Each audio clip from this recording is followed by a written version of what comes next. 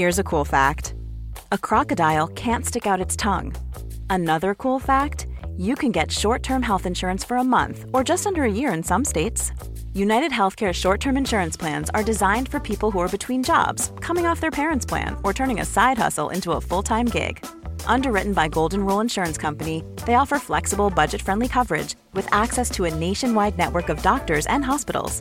Get more cool facts about United Healthcare short-term plans at uh1.com.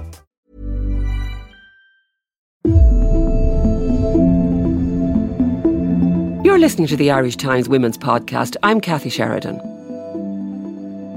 Later on, we'll be talking about a brilliant Irish woman of science, Mary Mulvihill, who sadly died in 2015, but who is remembered in an annual awards which we want to tell you all about. But first, we were delighted to speak to Liza Pullman, who in 2004 joined the internationally renowned comedy trio Fascinating Aida, henceforth known as FA. They have performed at venues across the UK, including at Christmas in Leicester Square's Spiegel Tent, where they sang their now famous Christmas song, and at the Edinburgh Festival Fringe, where they performed their must-listen, post-Brexit hit, We're So Sorry Scotland. Their work is satirical and comedic and truly original. Separate to her career in music, she was also caught up in the London Underground bombings, and she talked to me about that dreadful experience. Liza's next challenge is taking on the music of Barbra Streisand. Here she is, the very talented Liza Pullman. Liza, you're coming to Dublin to sing Barbra Streisand, but I really want to talk to you, before we get into that, about your history with Fascinating Aida and all of the stuff that has made many of us collapse with laughter down the years. I mean, I urge anyone listening to this to listen again to Cheap Flights, which is now 8 years old, I think. It is. I know, it's unbelievable. And hasn't aged a day, Liza. I was just going to say, well, it's still relevant, isn't it? God knows. It certainly is. Every time I fly on a budget airline, I remind myself of the song. And also, one of my very favourites is the post-Brexit We're So Sorry Scotland. Oh, I'm very proud of that song, Kathy, I must say. Well, that has not aged and never will. And I don't know if you know this, but when we did the show last Christmas before last in London, at the Spiegel Tent, we just did a very short season, and everybody wanted to hear the Brexit song again. But I was going to say lots changes. Of course, nothing changes is the truth. But the Scotland thing was very relevant when we did it at the festival, because it wasn't so long after the Scottish vote for independence. But we rewrote it as So Sorry Ireland. And we wrote it all about the border wall. We did it for 7 performances in London. And obviously we haven't performed together since then, but people don't know that there is actually another version of it floating around there somewhere. Well, I'm very pleased to hear that, because I was going to ask about that. And Liza, would you do me a favour and quote that line about self-destruct and what it rhymes with? It talks about pressing the buttons called self-destruct, and that rhymes with comprehensively fucked. Correct. We're in a pickle. Come rescue us, nickel. As pickles, we couldn't be picklier. Or pickler. Please, everybody, listen to this song. And another one that everybody remembers here, Liza, is "Look, Mummy, No Hands." Oh, yes. Tell us a bit about that and how that has taken over the world. Well, that's very much Dilly's song, although I know that she and Adele wrote it together. But of course, fabulous Camille O'Sullivan and Amanda Palmer have both done wonderful versions of it themselves. So it's had a life outside of Fascinating Aida, which is not always true of our songs, because they're very often songs that only really make sense if the three of us are singing them. But it's a song that really reaches people's hearts, I think, and both of those fantastic ladies have done their own wonderful versions of it. So, Liza, you've mentioned the other 2 members of this glorious trio. I mean, how do you work as a group? I mean, you're extraordinarily enduring. You have extraordinary talents. You sing with very posh voices. I mean, you've done Glyndebourne and you've done serious theatre. You are such an amalgam of amazing talents. Just tell us a bit about Fascinating Aida, first of all, and how you came together. Well, I think FA, as we call it, because it's just too dreary to say Fascinating Aida all the time. FA was formed, I think it's 35 years ago now, Kathy, and Dilly was the first person to form it. She was singing in a restaurant with a couple of girlfriends and went to a party, sang a song that she'd written. And I think the story is that the guy who was producing Start the Week on Radio 4 was at the party, and he rang her the next morning and said, would you come along and do a song for the radio program? And she said, yeah, but can I bring a couple of friends with me? And he said, yes, fine. And she turned up and they said, who are you? And she sort of had to think of a name quickly. And there's another actually quite boring story as to how the name came about, but she said Fascinating Aida. So that's how Fascinating Aida was born. And then a year later, Adele auditioned for the group. So that's some 34 years ago. And she's been in the group ever since. So Dilly and Adele have really been the mainstays of the group. And my soprano position has always been a bit of a movable feast. many, famous members, including Izzy Van Renwick and Marilyn Cutts. But I've been the longest serving or the longest suffering soprano. And I've been with the group for 15 years. You see, it's not something we associate, Liza, with, for example, a Glyndebourne Festival Opera. It's you are very unique to yourselves, aren't you? This particular trio when you get together. We are, and I think, to be honest, that's the reason why I was such a good fit for the girls, and that's not always the case. Is it's a very particular thing that we do, and it's certainly not everybody's cup of tea in terms of performing. It's that thing of performing without a fourth wall, of standing on a stage and communicating with an audience really as yourself, which is not something that everybody loves. But for me, I really love it. And the older I've got, the more I realise that is my particular skill. But having come from opera, and then before that, having come from a very, very theatrical family where I was kind of steeped in music of the 20s, 30s and 40s, and I sang close harmony with my sister as a child all the time. So when I came to FA, I had this sort of multiple ability to sing very technically, which is hugely important for FA because we require our voices to do all manner of things, and to sing close harmony music at a very high standard. And one of the reasons I think why we get away with murder, for want of a better expression, is because we pay such attention to the music behind those lyrics. So you're not just being hit in the face with a barrage of crudity. It's being met with glorious music and great harmonies and huge care taken over that aspect of it. And Liza, when you and FA, do you part ways for most of the year and then get together for a month or so, or how does that work? Well, it's been unusual these last few years because we were going great guns and we were expected to do another Edinburgh Festival, I think 3 years ago, and a big tour and a big London date. And our colleague Adele became ill with cancer, which, as I'm touching all the wood I can find, she's now gloriously clear of. But it did throw a bit of a spanner in the works, and everything was held. And so we sort of went our own merry ways, just because it was it's one of those things where you just don't know. You can't make plans. You don't know whether somebody's going to be well enough to do something. Also, we have to write and we have to meet and get back together. So actually, over the last few years, it's given all of us, and indeed Adele herself, as she's gotten better, a chance to do our own solo thing, which is actually great for the muscles.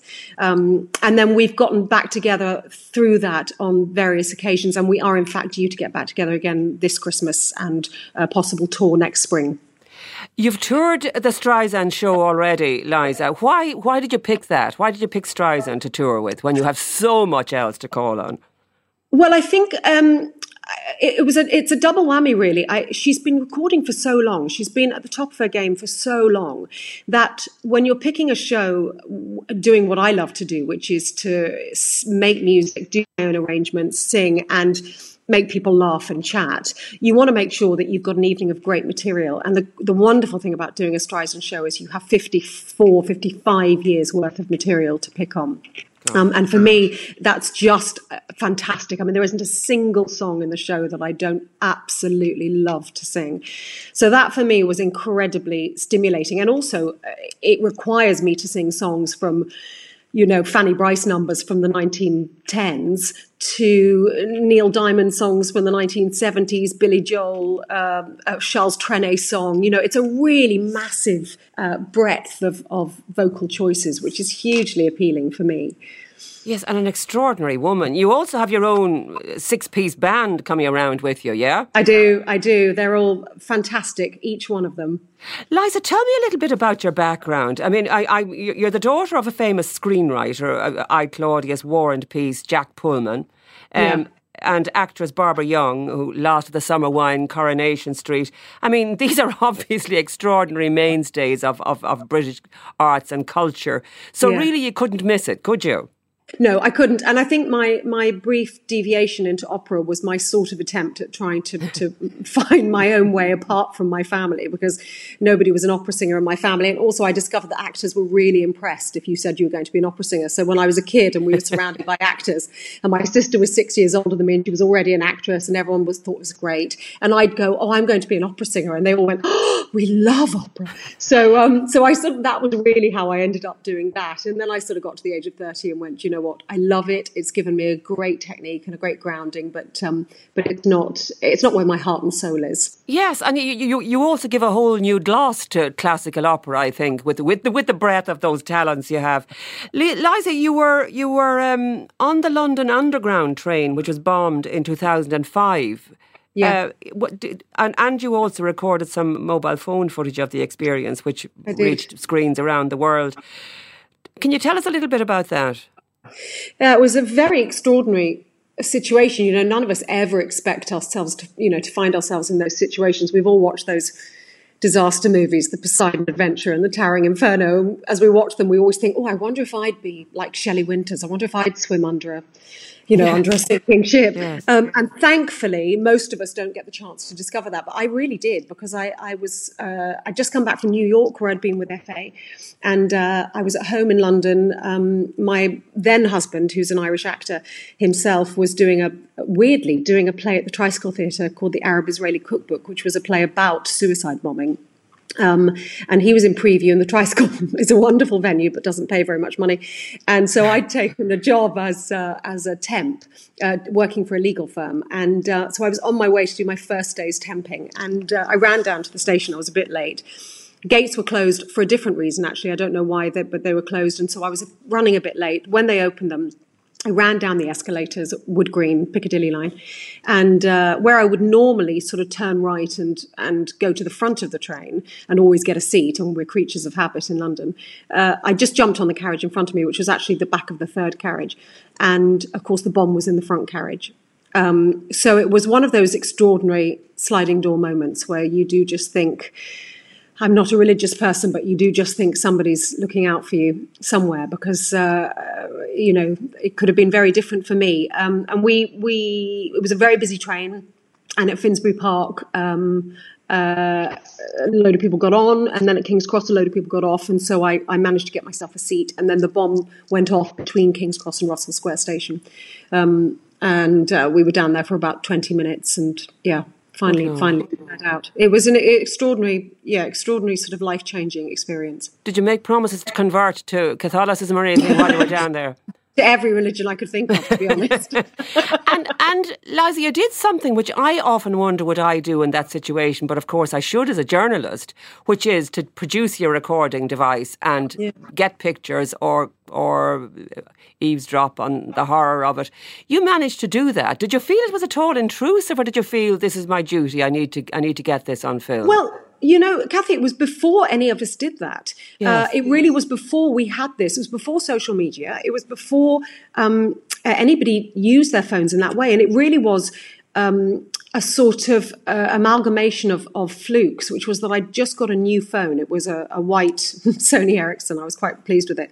And it had camera on it. They were getting better and better each time you got a new one, weren't they? And this one had video on it. I'd never had a camera that had the ability to use a phone that had video on it. And I didn't take any footage while we were in the carriage, because none of us really quite knew what was going on. as we were led off through the underground, and it was summer, so I had flip-flops on, and of course I hadn't realised quite how horrific I looked until I got to a mirror sometime later, but I was covered in black dirt and soot, and everything I was wearing was dark and grey. And it was quite difficult to walk along the underground rails. But it was such an extraordinary experience. I thought I must take a picture and show it to David, because he'll never believe what it's like down here. It's like being in a movie. So I tried to take a picture, and it wasn't great. And because I had this new phone, I thought, well, maybe the video will be better. It really wasn't a great Kate Aida moment for me. I wasn't being... I wasn't being incredibly at the forefront of independent journalism, but I just thought maybe I can get a bit of footage. And I'm very small, so I held it above my head as we walked in silence, and I shot about 40 seconds of footage, 43 seconds, I think it was. And then I had to stop because it was getting a bit tricky to walk. And when I finally got home, which was a story in itself, we had the Channel 4 News on all day, and they were asking for photographs because people didn't do video footage at that point. And I'd shown David the video, and he came in and said, look, I've just sent that video footage to Channel 4 because they were asking for anything from the event. Within 5 minutes, it was like that scene in broadcast news. Within 5 minutes, it was on the TV, and it was on all over the world. Did you get money for that, Liza? I didn't. You didn't?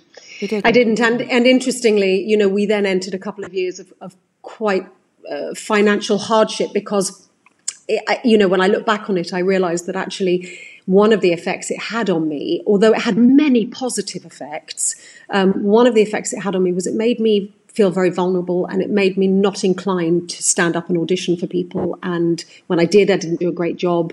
So I had a couple of years of not really working very much and just doing a lot of temping. And of course, I know that the people that sold the footage of the bus earned, tens of thousands of pounds, if not more, for it. Yeah.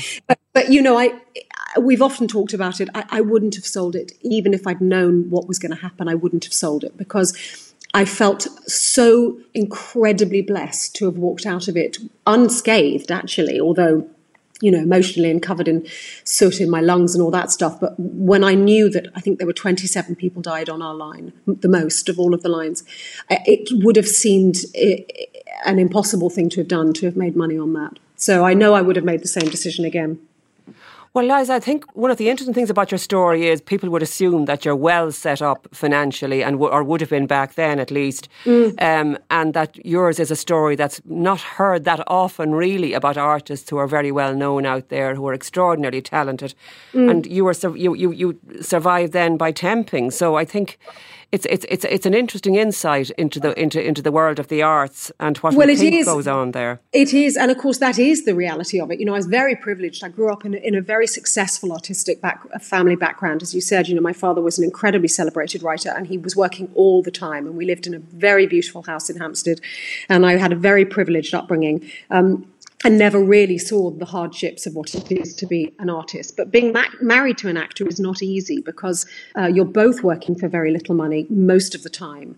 And at that point in London, it was 2005, the mortgage rates were rising through the roof. And we had our first home together, and we just didn't have enough money. And living in any city is an expensive place to live. And so you do what you have to do to survive in between those great jobs. And at that point, with Fascinating Aida, we weren't on the role that we then went back onto when we wrote Cheap Flights, and we then started to tour again big time. We were just doing sporadic bits here and there, which were wonderful and always fantastically well received, but not 365 days of the year. So, you're right. Well, the good news is, Liza, is that you did get back on a roll with Fascinating Aida, which everybody should also listen to, because it's possible to turn things around. I hope that your marriage to the Irishman didn't end too badly, and that coming back to Dublin is going to be an undilutedly wonderful experience. Oh, do you know? I mean, Dublin's one of my favourite places in the world. My goddaughter lives there, and my ex-husband, with whom I'm on incredibly good terms, his family I absolutely adore, and I am hoping that they are all going to be there in spades at the National Concert Hall. So it's very exciting for me to be playing Dublin. So that's on Saturday, the 20th of April. It is. Only a few weeks away and tickets are on sale now. Thank you so much, Liza Pullman, for taking our call this morning. My producer here, Roisin Ingle, is wondering, would you give us a small bar of a song? A small Barbara song. A small bar of a song or a small Barbara song, whichever you like. It's almost the same, isn't it? Yes. Well, I have it in my mind, so why don't I do very raw, very unaccompanied. Memories light the corners of my mind, misty watercolor memories of the way we were. Will that do? Liza Pullman, that will do perfectly. We look forward to hearing a lot more of that. Thank you so much. We'll see you in Dublin. Take care. Goodbye now. Bye-bye. That was Liza Pullman there. A fascinating Aida. Really are glorious. Gloriously talented, gloriously funny, gloriously different, and it was great to talk to her. Now, the closing date for the annual Mary Mulvihill Award is coming up soon. So we wanted to celebrate the woman for whom the award is named. Mary Mulvihill was a pioneer of science journalism and communication in this country and a passionate advocate for women in science before that kind of thing became as trendy as it is now. Her life's work was to tell Ireland the stories about itself that it had forgotten, about its rich scientific and industrial heritage. She founded WITS, Women in Technology and Science, and she created a supportive network for colleagues involved in science. We asked Irish Times technology columnist Carolyn Lillington and Mary Mulvihill's sister Anne to come in and talk to us about Mary, about the award and about women in science. Here they are now, talking to Roisin Ingle. Anne and Carolyn, you're very welcome. I'll start with you, Anne. Just tell us about your sister Mary Mulvihill and what she was like. Well, I suppose first and foremost, she was my big sister. Big sister to myself and my other sister Noreen. And like most of the roles she took on in life, she was really good at that. Could have been a bit of a hard act to follow at times. She was a very clever student in school, really enthusiastic and quick to learn, so coming up behind her could be challenging at times. And then she went off to Trinity to study genetics, and she got awarded a Trinity scholarship. And I happened to follow her into Trinity, so I was very relieved that the course that I took actually wasn't linked in the Scala exams when I started. So I didn't have to face into that one. Yeah. So she did a degree in Trinity in genetics, and then she followed that with a master's in statistics.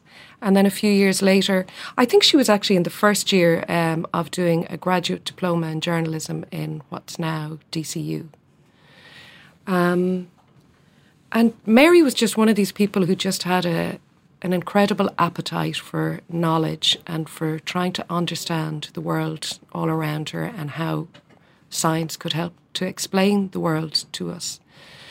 And I think she was one of those people, like, she was mad to get the knowledge and the information, but she also had this real desire to share all of that with everybody else. So she didn't just want to know it for herself, she wanted to share it. And she really wanted to do that, and she did it really well, really accessible. So she made things that were difficult to understand or that you knew nothing about, she could make them really accessible and explain stuff that you'd never even thought about. And she just really wanted to share it. And she was very good, I think, at telling stories about science.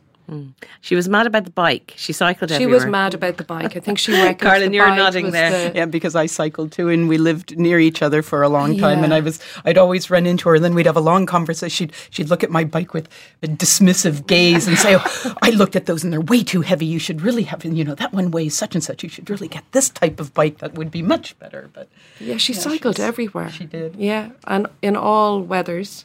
And so she was really healthy, and she was vegetarian mostly. Well, I don't know if she was vegetarian, but she ate healthy. She didn't eat much meat. She ate healthy. She had heard about organic before any of the rest of us knew what it meant. And she. And so then it was 2015 when she got ill.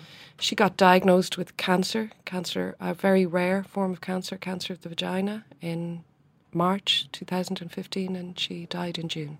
So it was a shocking experience for her and for all of us. And it was, just 11 awful. weeks between she got a pain in her side. That was Got the a first pain sign. in her side. Met a friend for lunch and she complained of a pain in her side, and it just spiraled out of that. Yeah. You remember that time, Caroline? I actually only heard at the very last minute, and it was only about a day or two before she actually passed away that I knew, because I'd moved quite a distance away out near Bray, but a woman in science that I knew had called me about something completely different and had just mentioned, it's so awful about Mary. And I was saying, Mary, which Mary and what's wrong? And I was so shocked. And I said, I must go in to see her. And she said, by this point she was very, very ill. And she knew pretty early on, I think, herself, that just it didn't look good. And it was devastating to so many people, because it was so sudden, and so many of us didn't know and then found out in this very sudden way as well. And it was just so shocking, because she was so...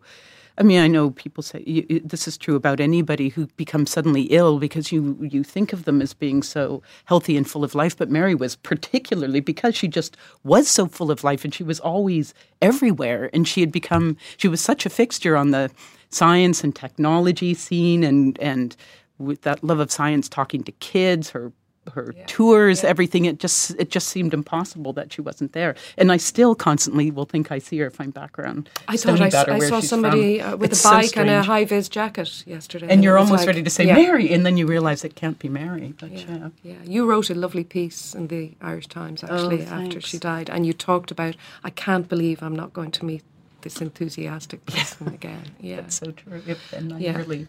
So with the legacy that she left, I mean, and that's so shocking, and it's only so recent, in terms of your family and the people close to her. But was there a sense very early on that she had so much, that I suppose she had so much left to give, but she had given so much in her 55 years, I think she was 55 when she died, that it couldn't just be gone, that there had to be something to mark it. Tell me how that came about, how the awards came about. Yeah, I think a couple of people suggested it, Caroline. I think you might have mentioned it at the time just after she died, and some other people. And I suppose there was the feeling of that we had all been robbed of her, and she had been robbed, and the feeling of kind of wanting to do something to mark it and to remember her, remember the contribution she had made, to kind of honour that legacy. And so a group of friends and family got together and established this award, and the first award, the Mary Mulvihill Award, and the first award was in 2017. So it's kind of just to honour her legacy, and I suppose one of the criteria is kind of that the winning entry would maybe reflect the kind of curiosity and creativity and storytelling that was kind of inherent in Mary's writing and work. And in fact, someone from the Irish Times won the inaugural award, Irene Fogarty. So she couldn't be here today, but she did her essay or her presentation on women in Indigenous cultures and science. Can you tell us a bit about that, the winning entry? Yeah, I suppose her piece, and it's important maybe to state that the award isn't just for women. Oh yes, that's very important. So it is open to... It just happened that the best person was a woman. It just happens, and I think Mary might have been very secretly pleased that the first two winners have been women. And Irene Fogarty's piece focused in on Indigenous women and the knowledge, the Indigenous knowledge that they have about science.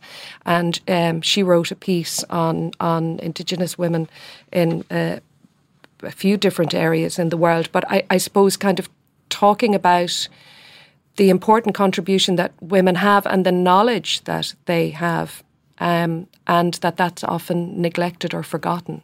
So her piece focused in on that. And the theme for this year's award is Science for the Love of It, which is very nice, and it encourages entries that explore the personal feelings scientists may have for their disciplines, be it abstract ideas they consider or the actual objects of their research, whether they're bogs, bugs or galaxies. So it's very much that personal thing and the passion that's there, not just doing something abstract. It's something that's really means something to the scientist. Yeah. Can I just say, what I wanted to do was maybe just mention what some of her legacy is, too, because we talked a bit about her personally and what she went into it and became a communicator. But she did this. One of the reasons why the award isn't just an essay is because Mary did sort of everything. And I mean, she wrote herself. She edited Technology Ireland, which is around the time I first came across her. She nurtured so many of us as young writers, particularly women in science and tech at a time when there were very few of us, but also she was just a generous supporter of so many of us. She also, she was a founding member of the Women in Technology and Science group WITS back in 1990. She was involved with the Irish Science and Tech Journalists Association and the NUJ. She did a lot of work for RTE. She did podcasting before hardly any before anyone knew what it was. Podcasting was. She did walking tours. She turned many of those tours into tours you could buy and walk around and listen to in the wow. So she was a real innovator Botanic Garden as well. in Dublin. Then she wrote these extraordinary books in Ingenious Ireland and Ingenious Dublin, all about these pioneering scientists and interesting places that you might go to that had these science things, which is like one of those Mary things. You'd be walking along with her and she'd point at a building and say something about the building or a fossil in the in the facing on the building and tell you these things that you know nothing about. I think she used to say that the rocks and the stones held huge amounts of history and stories. Absolutely. And, I have this quote from her. She says, you walk all over this rock and you never notice it and you never learn from it, yet it has so much to say. It has history written in it.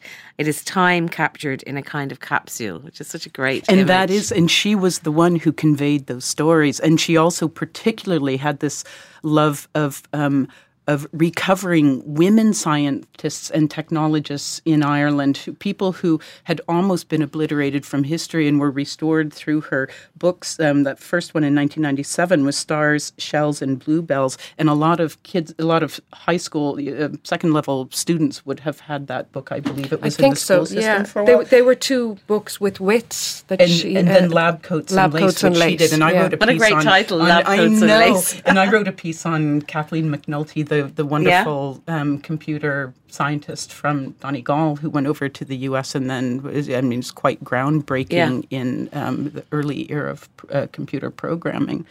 And so many of these names are known to us, especially in Ireland, because Mary wrote these things and did these broadcasting programs. But it's funny because it's just podcasts. When you're talking about her there, in so many ways she was ahead of her time because, like, say with the podcasting is one aspect, but also just the kind of recovering these women because we're all over that now. But I mean, when she was doing it, there wouldn't have been that many people trying to say, look, and neglected. Yeah, so she was at the very start of that uncovering of the legacy of these people that we'd kind of written out of history. And then looking at technology, I mean, I remember so clearly as a technology journalist running into her a couple of times where at a time when people were just beginning to get onto the internet, she'd figured out, she could she could create a website and she could get these archives of material and you could do these downloads. And she created a whole business for her downloadable podcasts and walking tours around utilizing technology in these incredibly creative ways, which again were way ahead of her time. Yeah. I mean, and really now you're only seeing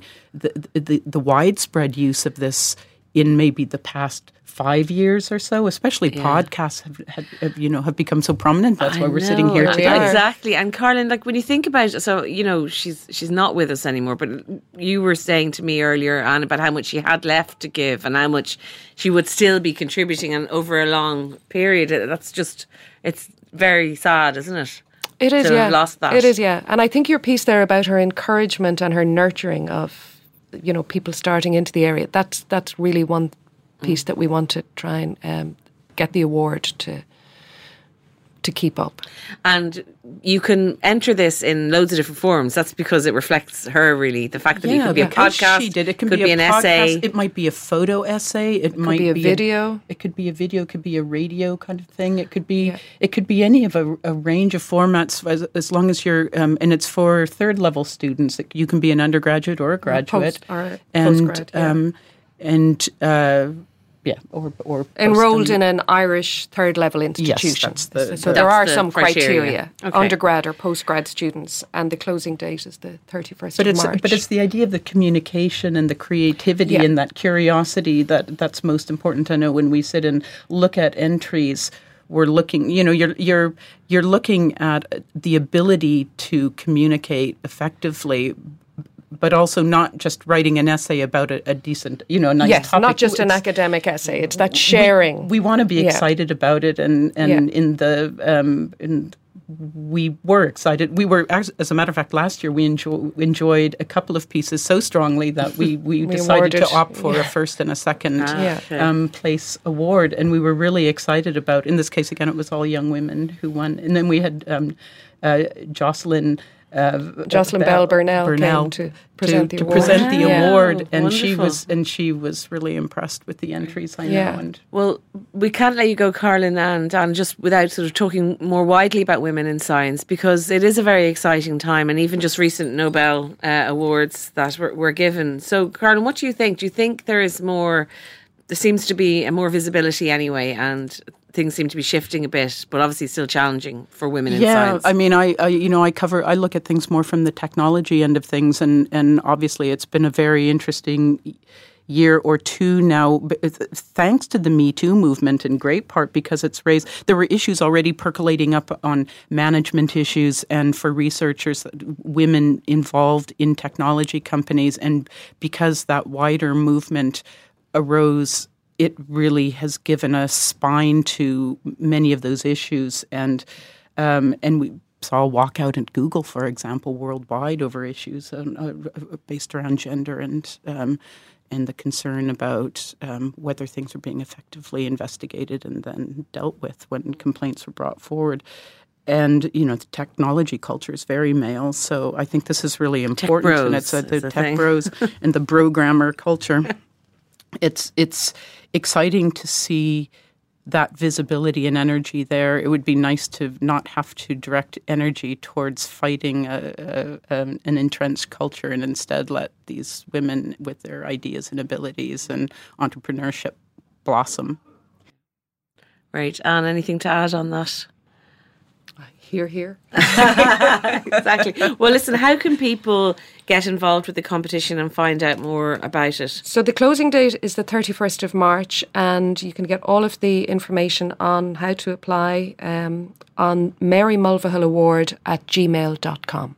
Okay, and there's a website as There's well? There's a website. Yeah, again, which is marymulvihillaward.ie. But if you can use the search engine of your choice to look at Mary Mulvihill and award, and information will come up. And I really, really encourage people to look at this, because I think if you are in the area of science and technology, I cannot stress enough how important it is to hone your communication skills, because you will use them regardless of whether you think you're going to stand up and do a broadcast. But you may need to do a presentation before the board. You may be an entrepreneur wanting to pitch your own company. You may want to you want to be able to convey your own excitement about your topic to other people, and that's how you advance in your career. So think about it. Come up with an idea. It's a nice broad topic, and check out the website, and we look forward to Did we mention the prize? Viewing. No, we mentioned the actual award. Prize, so what's in it for people who go for it? Some money. Well, that's always good. €2,000. It's a nice prize.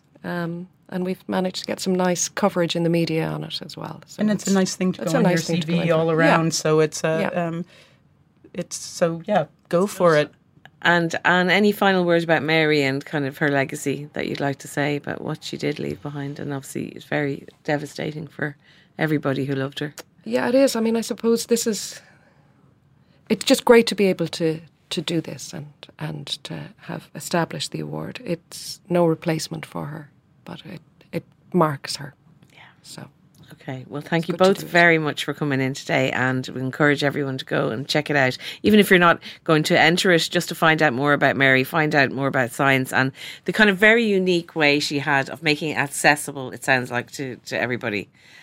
which is what the and the award's winning, all about. past winning essays, past winning projects are there to look at as well for ideas and just Yeah, they're they're an on the enjoyable. Both they're all a very enjoyable, interesting read as well. Brilliant.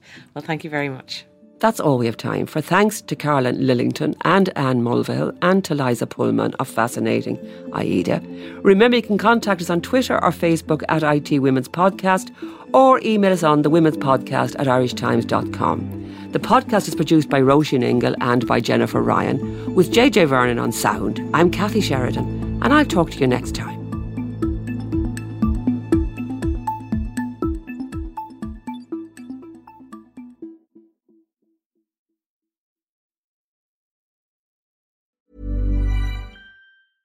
Imagine the softest sheets you've ever felt. Now imagine them getting even softer over time. That's what you'll feel with Boll & Branch's organic cotton sheets. In a recent customer survey, 96% replied that Boll & Branch sheets get softer with every wash. Start getting your best night's sleep in these sheets that get softer and softer for years to come. Try their sheets with a 30-night guarantee. Plus, get 15% off your first order at bollandbranch.com. Code BUTTERY. Exclusions apply. See site for details.